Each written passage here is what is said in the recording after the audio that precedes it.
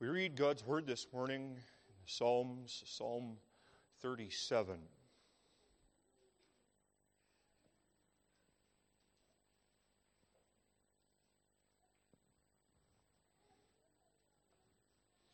As we read through this psalm, I encourage you to look for the description of the righteous man, as well the blessing that God promises to give to that righteous individual.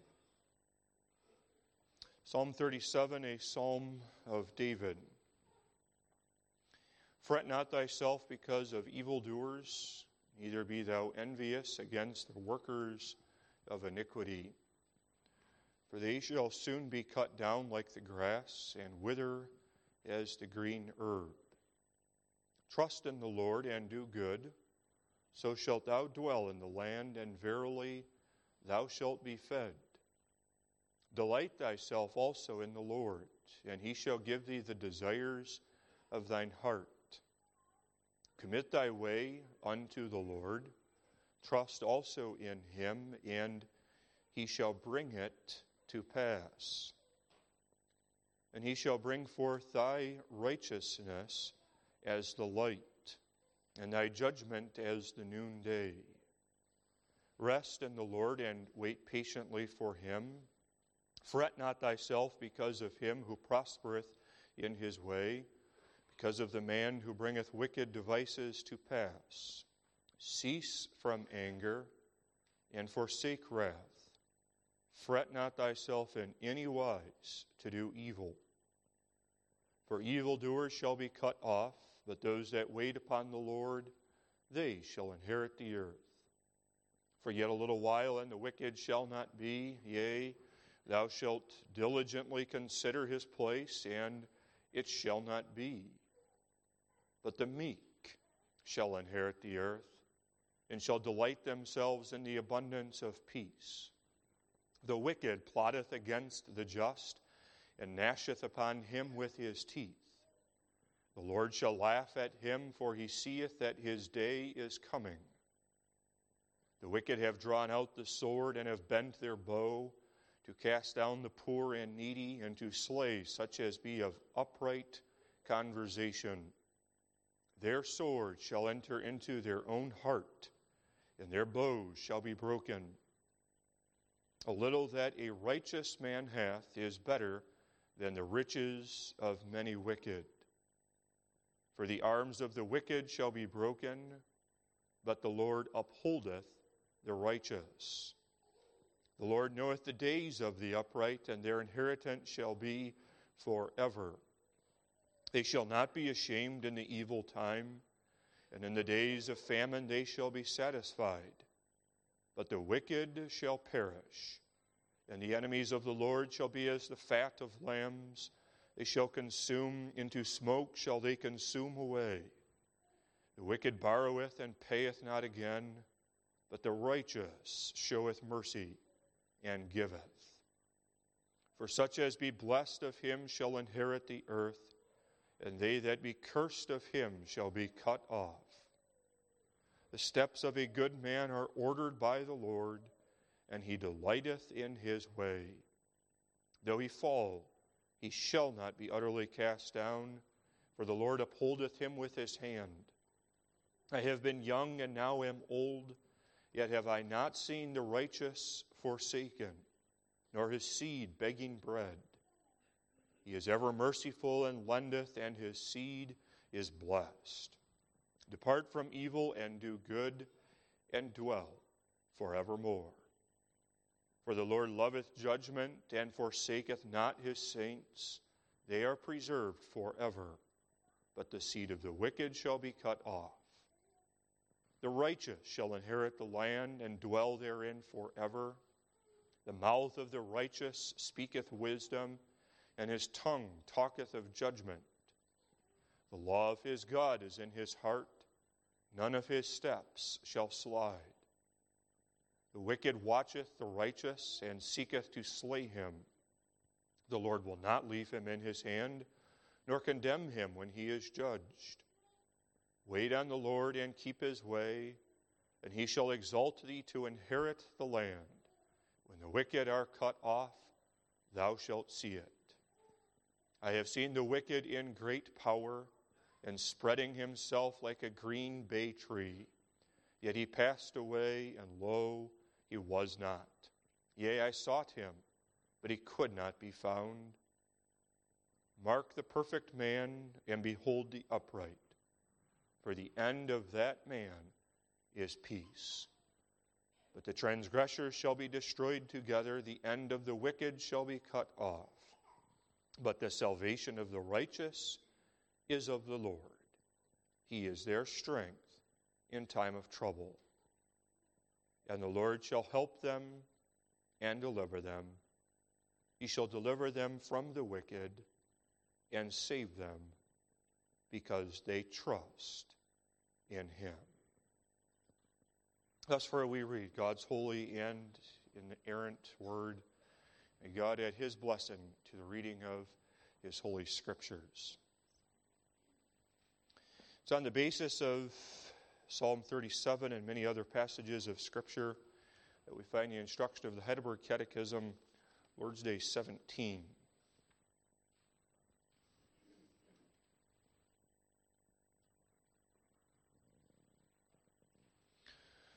Question 45, what doth the resurrection of Christ profit us? First, by his resurrection he has overcome death, that he might make us partakers of that righteousness which he had purchased for us by his death. Secondly, we are also by his power raised up to a new life. And lastly, the resurrection of Christ is a sure pledge of our blessed resurrection.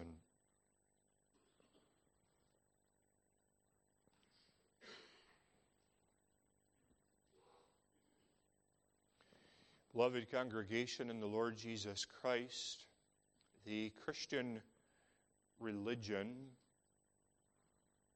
is a religion that makes many bold claims. Assertions so bold that apart from faith which believes the invisible, we would never be able to hold these claims for truth. The Christian religion claims that out of nothing, God created. The Christian religion claims that in 6 days God took that unformed mass that he had called out of nothing on the first day, and he shaped it into an earth with trees and animals and people. The Christian religion claims that this God was grieved at the wickedness of man upon this earth, and in his justice sent a worldwide flood, saving only 8 souls by means of a wooden ark. The Christian religion claims that God transformed his covenant family of some 70 souls at the time of Jacob and prospered them to grow into a nation over 1 million strong, and brought them out through the midst of a Red Sea, and sustained them in a wilderness, which wilderness of itself was insufficient to keep the Israelites alive. And the way that God kept his people alive was by raining down manna from heaven and sending water out of the rock. The Christian religion is filled with bold, by nature, unbelievable claims. But of all of the claims that the Christian makes, one of the boldest assertions that we make is the truth that is confessed in this very Lord's Day. We confess that the grave is not the end. We confess that the grave has been conquered.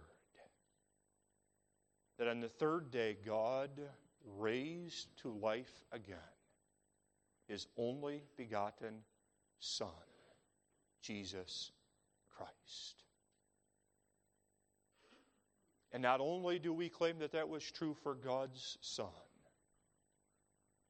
but we also claim that this will be true for all of God's people at the return of Jesus Christ.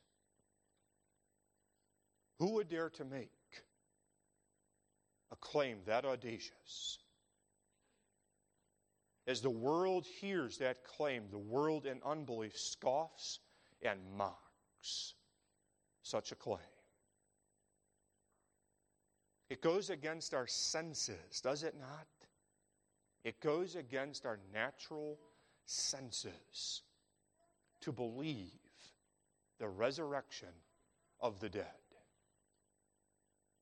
As we stand by the graveside, our eyes tell us this person is dead.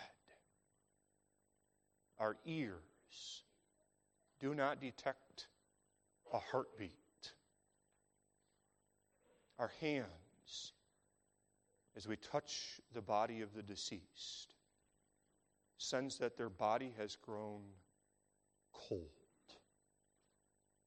The senses tell us that this person is dead, and there is nothing that could bring this person back to life again. And yet the Christian's bold claim is that when Jesus Christ returns, the graves will be opened up. The sting of death has been removed. It is not by looking at ourselves, but it is by looking at our precious Lord and Savior Jesus Christ that we are given confidence that this claim is true.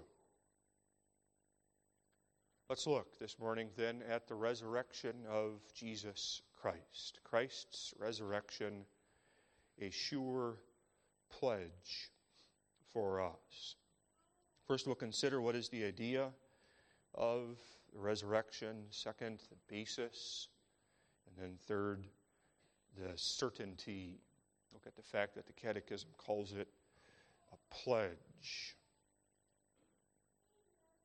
Lastly, the resurrection of Christ is a sure pledge of our blessed resurrection. What do we mean by resurrection? By the resurrection of Jesus Christ, and we start with Jesus Christ, not our own personal bodily resurrection. By the resurrection of Jesus Christ, the Catechism teaches us that the meaning of that is that Jesus Christ has overcome death. It's a short statement, succinct, and yet in that short statement, the Catechism captures the idea of what the resurrection consists of. How doth the resurrection of Christ profit us? First, by His resurrection, He has overcome death. The resurrection presupposes death. Without death, there is no resurrection. Without Jesus Christ's death, there would have been no need for, nor even a possibility of, resurrection of His body. The disciples of Jesus would not have grieved had He not died. The women would not have come early on Sunday morning to anoint his body had not he died. It is because we face the sobering reality of our own personal death that we anticipate the coming resurrection of the dead. It is the thoughts of the final enemy that awaken with us an earnest desire for and trust in our resurrection of the dead. Christ was dead. In every sense of the word, Jesus Christ was dead. As they took his body down off the cross on Friday afternoon and brought his body and put it in the tomb of Joseph of Arimathea, and then as they took that stone, that heavy stone, and rolled it in front of the door of that tomb, the body of Jesus Christ entered into the corruption, the finality of the grave. All of the power and talents and abilities that Jesus Christ had had throughout his lifetime, all of the important positions that Jesus Christ had occupied, and he did occupy very important positions, came to an end at the moment of the death of Jesus Christ. It mattered not how important of a teacher, how important of a minister, how impressive was his ability as a miracle worker. It mattered not how effective he was in making disciples out of men, calling certain men to give up their occupation and to follow him and learn from him. It mattered not how important the position and the labors of Jesus Christ were upon this earth at the moment of his death. His importance and his position that he had had upon this earth ceased. He had no power in the grave to teach. He had no power in the grave to perform miracles, to make disciples. He was dead.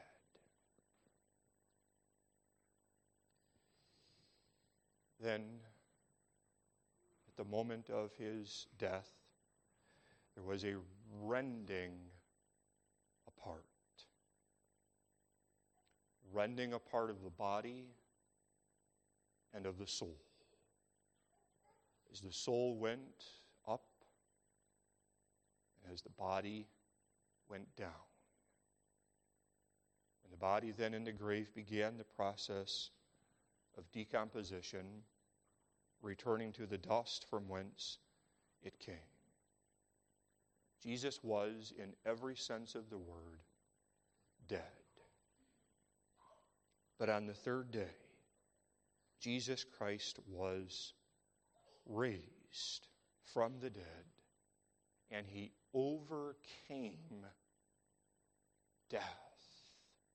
The body of the person of Jesus Christ was raised up unto life again, so he was no longer dead, but he was alive. It is true that no earthly person beheld this miraculous event of the resurrection of Jesus Christ. It is true that none of the disciples with their own eyes beheld the body of Jesus Christ as his body was raised unto life. And because none of the disciples beheld with their own eyes, none of them could write about it in the gospel accounts from their firsthand account. But even though nobody beheld the resurrection of the body of Jesus Christ, yet by faith the disciples believed it to be true, and by faith we believe it to be true. There's evidence that the body of Jesus Christ was raised to life again. There's the testimony of the angel.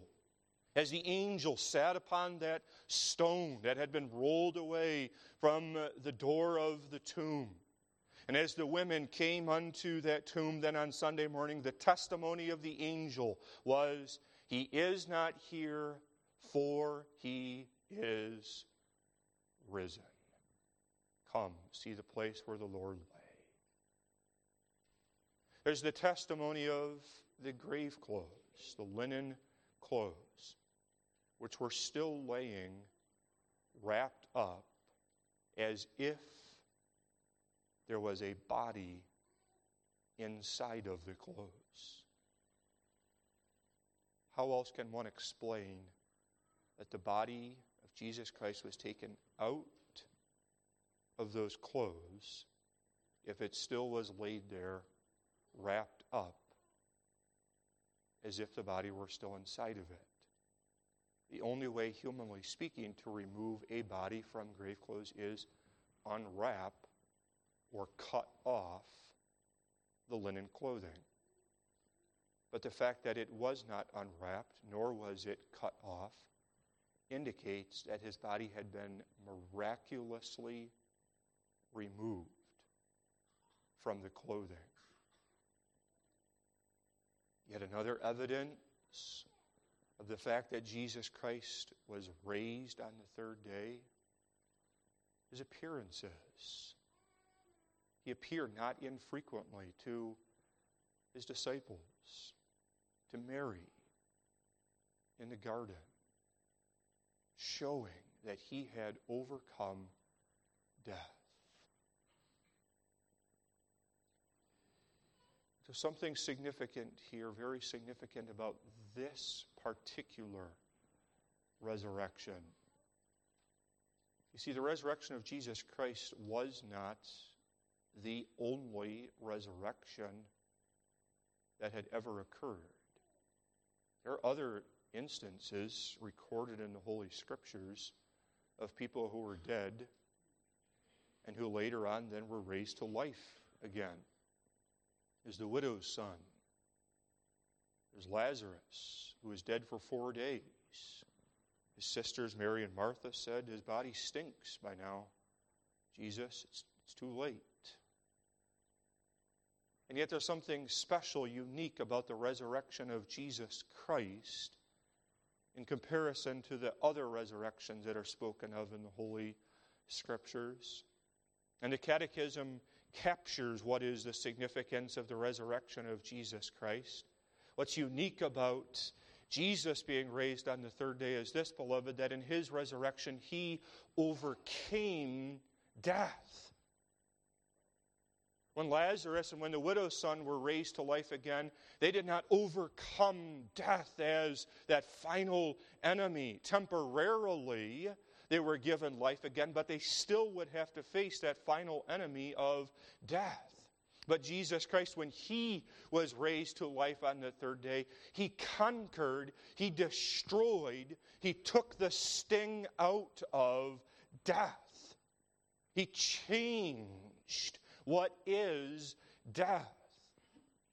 Death, instead of being the master who would have the final word, instead of death being the one who would be able to laugh with its evil laugh as it opens itself up and receives the dead person into the grave, death, instead of being the master, now has become the servant.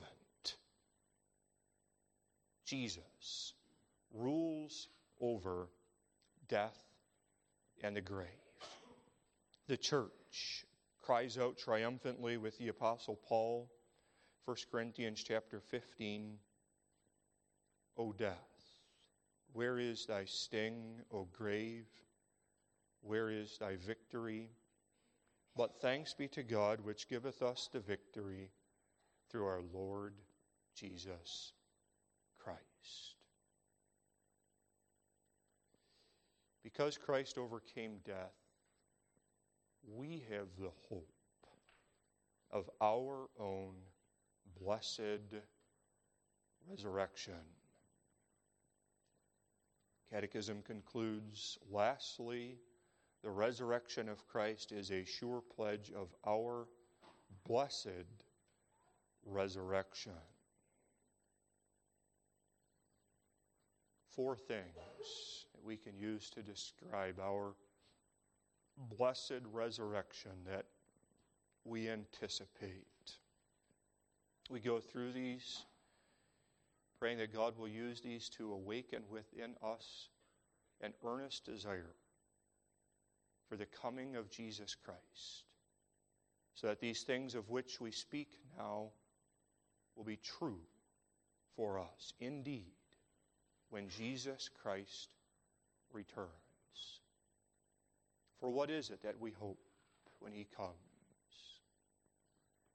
Number one, at the moment of our resurrection, our previously dead body will be restored to life again. Our dead bodies will be restored to life. We must not imagine that at the resurrection of the dead, God is going to start over with an entirely different body. It's not as if the bodies that we presently have right now, God is going to cast away and will never have anything to do with those bodies. No, God will raise our bodies to life again. Jesus Christ was recognizable after his resurrection from the dead, and so it will be for you and for me. That which makes you unique as a person, that the characteristics that God has given unto you, fearfully and wonderfully made, we are. God will raise your body to life again. Second, at the moment of the resurrection of the body, the soul and the body will be reunited. At the moment of death, there is a rending apart, an unnatural division between the soul and the body. It is true that for the soul, as the soul escapes this earth and is brought by God into heaven, that for the soul, the moment of death is a great victory.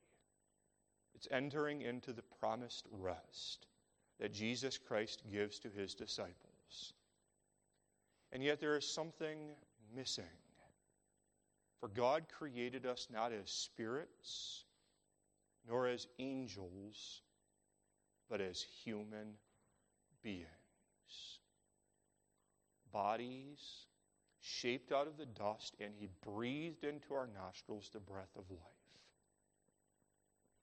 And so at the moment of death, when our body goes down into the grave, the soul awaits that body to be raised to life again. At the moment of the resurrection, body and soul will be reunited as God had intended body and soul to live. Third, what is blessed about our resurrection? Why do we long for it? Is it not because of this, beloved?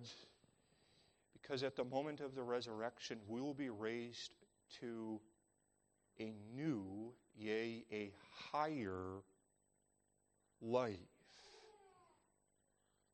We mustn't imagine that at the moment of the resurrection, our bodies are going to be brought up, raised to life again, and then we're going to resume having the exact same circumstances, difficulties, weaknesses that characterize our flesh throughout our earthly existence.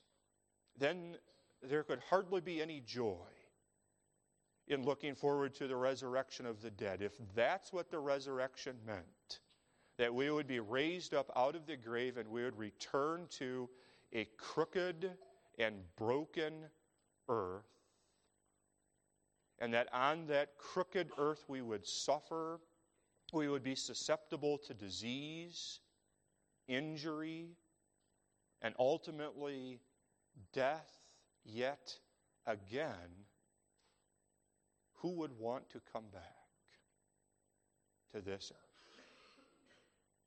At the moment of our resurrection, we'll be raised to a new, higher life. Which is sown in dishonor will be raised in honor.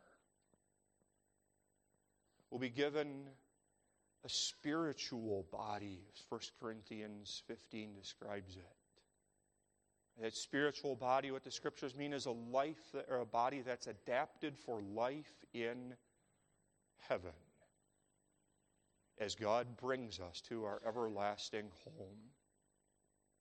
What a thought that is, that with this new body we never will become sick again, never will become injured, never will have to deal with the afflictions of the flesh, handicaps of the mind, but a perfect body. Fourth, what is the blessedness of the resurrection? It's this, that we are brought to be with God. Not just in our souls, but also in our bodies. That's why the Christian yearns for Jesus Christ to come, so that He who is God, who is the head over His church, who loves His church with an everlasting love, that He who is God can be united perfectly with His glorious bride. That's the fundamental reason why we long for Jesus Christ to come. John 17, verse 3, this is life eternal. So we're thinking in terms of resurrection here. This is life eternal, that they might know Thee, the only true God, and Jesus Christ, whom Thou hast sent. What joy, what fullness of joy will be given unto us at that time as we are brought into the presence of Almighty God, and we can worship Him and even see Him through Jesus Christ, His Son. That's why our resurrection will be a blessed resurrection. But what is the basis of this resurrection? If we do not know the basis, then we will have no confidence with regard to the resurrection of the dead. We'll doubt, even as the man of the world stands by the grave and has no hope looking forward. The basis of our confidence regarding the resurrection is righteousness.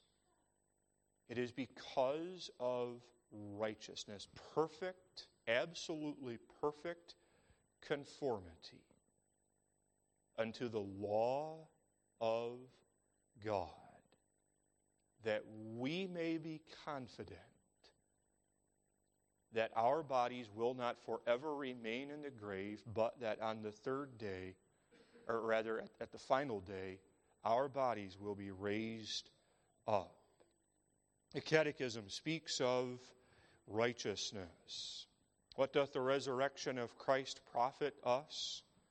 First, that by His resurrection He has overcome death, that He might make us partakers of that righteousness which He had purchased for us by His death. Jesus Christ purchased righteousness for us. And because Jesus Christ was righteous, and because Jesus Christ perfectly obeyed the law of God, it was not possible for God to leave Jesus Christ in the grave.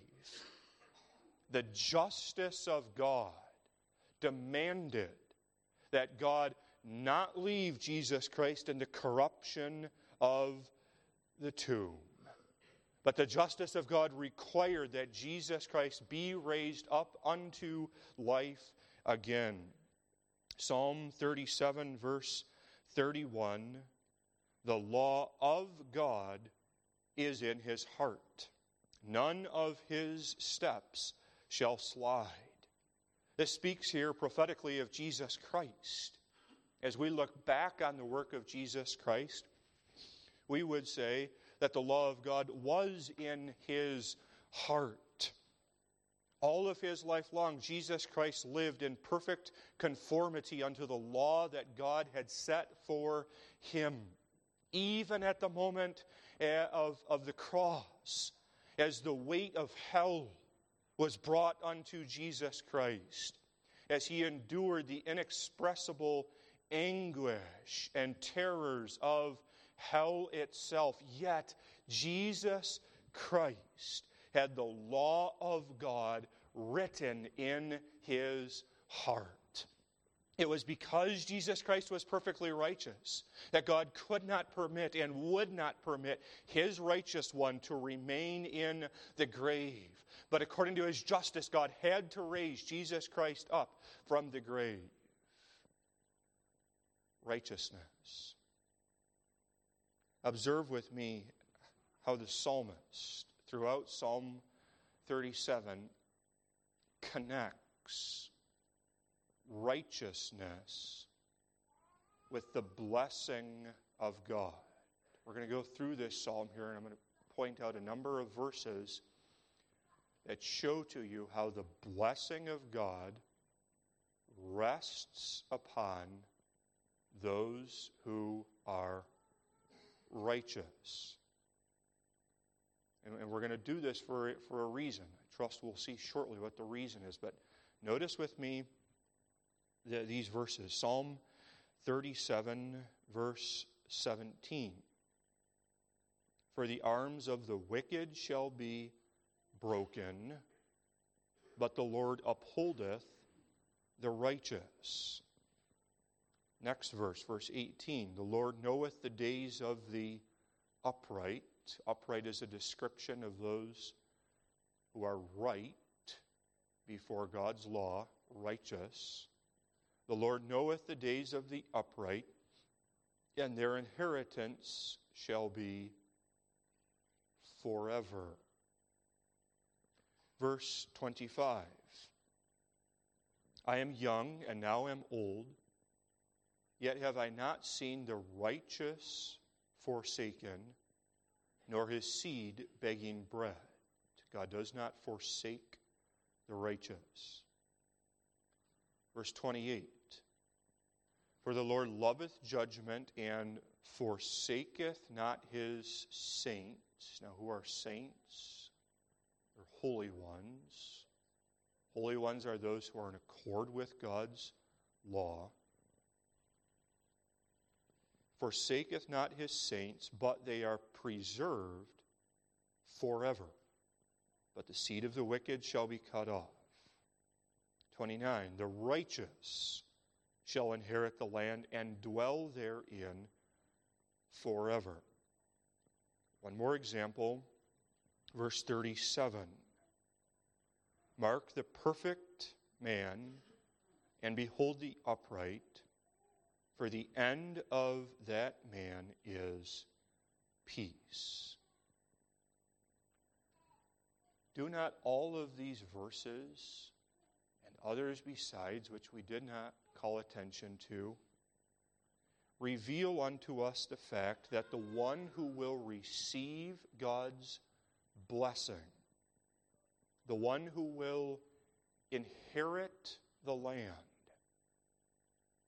the one who will be preserved forever, the one who will never be forsaken, the one who never will be cut off, that individual is the righteous person. So the question that God gives to you and me to consider this morning is this: are you a righteous person? Sometimes people, even good Christian people, can get caught up in the question of, do I personally know that my body is going to be raised from the dead? Do I know if I am an elect child of God? What if I struggle with doubts about my own salvation. And because I struggle with doubts about my own salvation, therefore, I don't know if maybe I won't get raised up at the last day. If I am raised up, maybe I won't go to heaven, but maybe God will send me away to everlasting condemnation. And it's possible even for good Christian people to get caught up in this internal struggle, these questions and these doubts that can rise up in one's mind. Will my body be raised in the judgment day? Who am I to say? It almost seems too audacious a claim to assert that, yes, I know that my body will be raised up in the final day. Beloved, I call your attention to this. That's not the starting point for the Christian. Wondering whether or not I will be raised up in the judgment day. But there's a more fundamental question that needs to be asked. The more fundamental question is this: am I righteous? Everything hinges on that. If you are righteous, then as we saw from Psalm 37, you may be confident that God will not forsake you, that you will be preserved forever, that ultimately you will be brought into heaven with God. But if you are not righteous, then you will have no confidence facing the future. May we know that we are righteous. That's the question. And it's only in Jesus Christ that we are made righteous. That's the teaching of the Heidelberg Catechism. By his resurrection, he has overcome death, that he might make us partakers of that righteousness, his righteousness, which he purchased for us by his death. Righteousness is the greatest need that the child of God has as he goes through this earthly pilgrimage.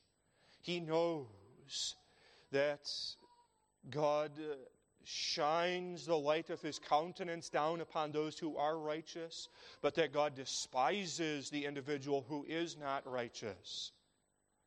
And the sincere Christian knows as well, of myself I am not righteous, but I am unholy. The best of my works are as filthy rags. I struggle day by day with that sinful nature. I so easily give in to the temptations which are set in front of me. And so the Christian, as he stands before God, is exposed to the judgment and justice of God. And the Christian of himself has nothing by which he can cover his own deeds of wickedness. But the hope, the only hope that the Christian has, is that he can appeal to the righteousness of another individual. And that the Christian does by faith in Jesus Christ. He pleads of God, God, view me not as I am by nature, but view me as one who is a partaker of the righteousness of Jesus Christ. And that's what is given to us through the resurrection of Jesus Christ from the dead. We are made partakers of his righteousness. Different this is than earning righteousness. The Catechism does not say that Jesus Christ, in his resurrection from the dead, earned righteousness for us. There's a distinction between earning righteousness and being a partaker of righteousness.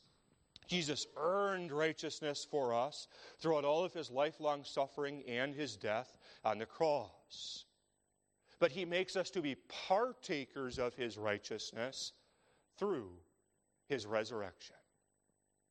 Romans 4, he was delivered for our offenses. He was raised, resurrection, raised for our justification, our righteousness. In the resurrection, his resurrection, we are made partakers of his righteousness. We can illustrate the difference between earning righteousness and being a partaker of righteousness this way. Imagine an individual who is sick. He's on his deathbed.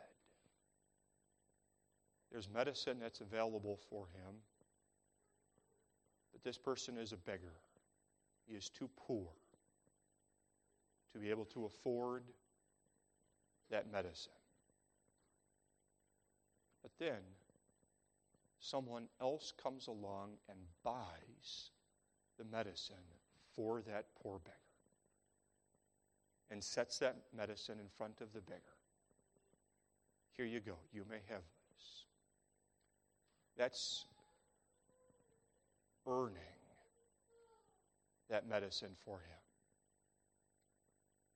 But as powerful as that medicine might be, as good as that medicine would be in alleviating the sickness from that individual, that medicine does absolutely nothing for that sick, beggarly individual if he does not take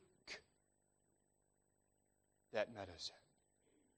Medicine can be sitting right next to him on the bedside, but it will not give him health or strength unless he partakes of that medicine. Now, every illustration has weaknesses. You understand the weakness of this. We're not sick. We're not nigh unto death, but still able to reach out and take the medicine that Jesus has available for us. No, we're dead. Dead in our trespasses and sins. And Jesus does both. He earns it, earns the righteousness, and he causes us to be partakers of that righteousness. He earned it for poor beggars through his suffering and death on the cross, and he causes us to be partakers of that righteousness by the operations of his Holy Spirit. Jesus takes us who were dead, and he raises us spiritually unto newness of life by the power of his Holy Spirit. Romans 8, verse 11, speaks of the role of the Holy Spirit in quickening us. But if the Spirit of him that raised up Jesus Christ from the dead dwell in you, he that raised up Christ from the dead shall also quicken your mortal bodies by his Spirit that dwelleth in you. That's the blessed outworking of the work of the Holy Spirit in our hearts. If the Spirit is at work in us, then that same Spirit that raised up Jesus Christ from the dead shall also quicken our dead bodies. That's the confidence that the Christian has, that the resurrection of Jesus Christ is a pledge, a promise of our own blessed resurrection. What a promise this is, that all who are righteous in Jesus Christ will be raised in that last day. Can we believe a promise of that magnitude? How hard it is to believe such a promise. How many ministers have not stood at the open grave as the body is being lowered and addressed the grieving family and friends and brought unto them the words. This isn't the end. You're going to see this person again. The minister does so with good intentions. His intention is to comfort those who mourn. The minister does so also with the objective of giving them hope. Not focus just on the here and now, but look ahead to the future. What if the minister's wrong? What if all it is just some man standing there trying temporarily to alleviate the ache, the pain, the raw suffering that is endured at the time of death? What if the words of the minister prove not true? Jesus Christ returns in the judgment day and the graves aren't opened. The wrath of the church people against the ministers would be unspeakable for the false words that were spoken at the time of death. Beloved, our confidence is not in the fact that an earthly man brings these words, but our confidence, our conviction is in the one who teaches about the resurrection of the dead. And it's not a mere human being who brings these words, but it is God Himself who teaches this glorious, comforting truth. This is God's promise. It's a pledge that comes from on high. 1 Thessalonians 4:16 and 17. For the Lord Himself shall descend from heaven with a shout, with the voice of the archangel, and with the trump of God, and the dead in Christ shall rise first. Then we which are alive and remain shall be caught up together with them in the clouds to meet the Lord in the air. And so shall we ever be with the Lord.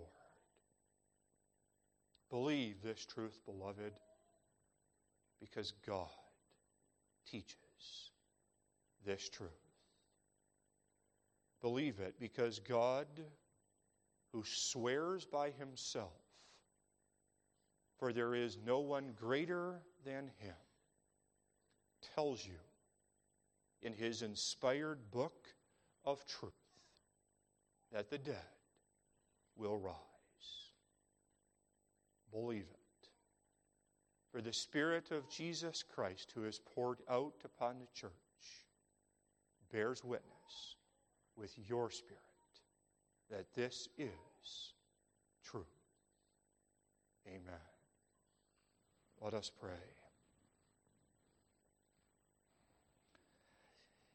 Our Father and our God in heaven, we can struggle at times to believe Thy word because the Scriptures make claims that go beyond what our natural senses are capable of believing.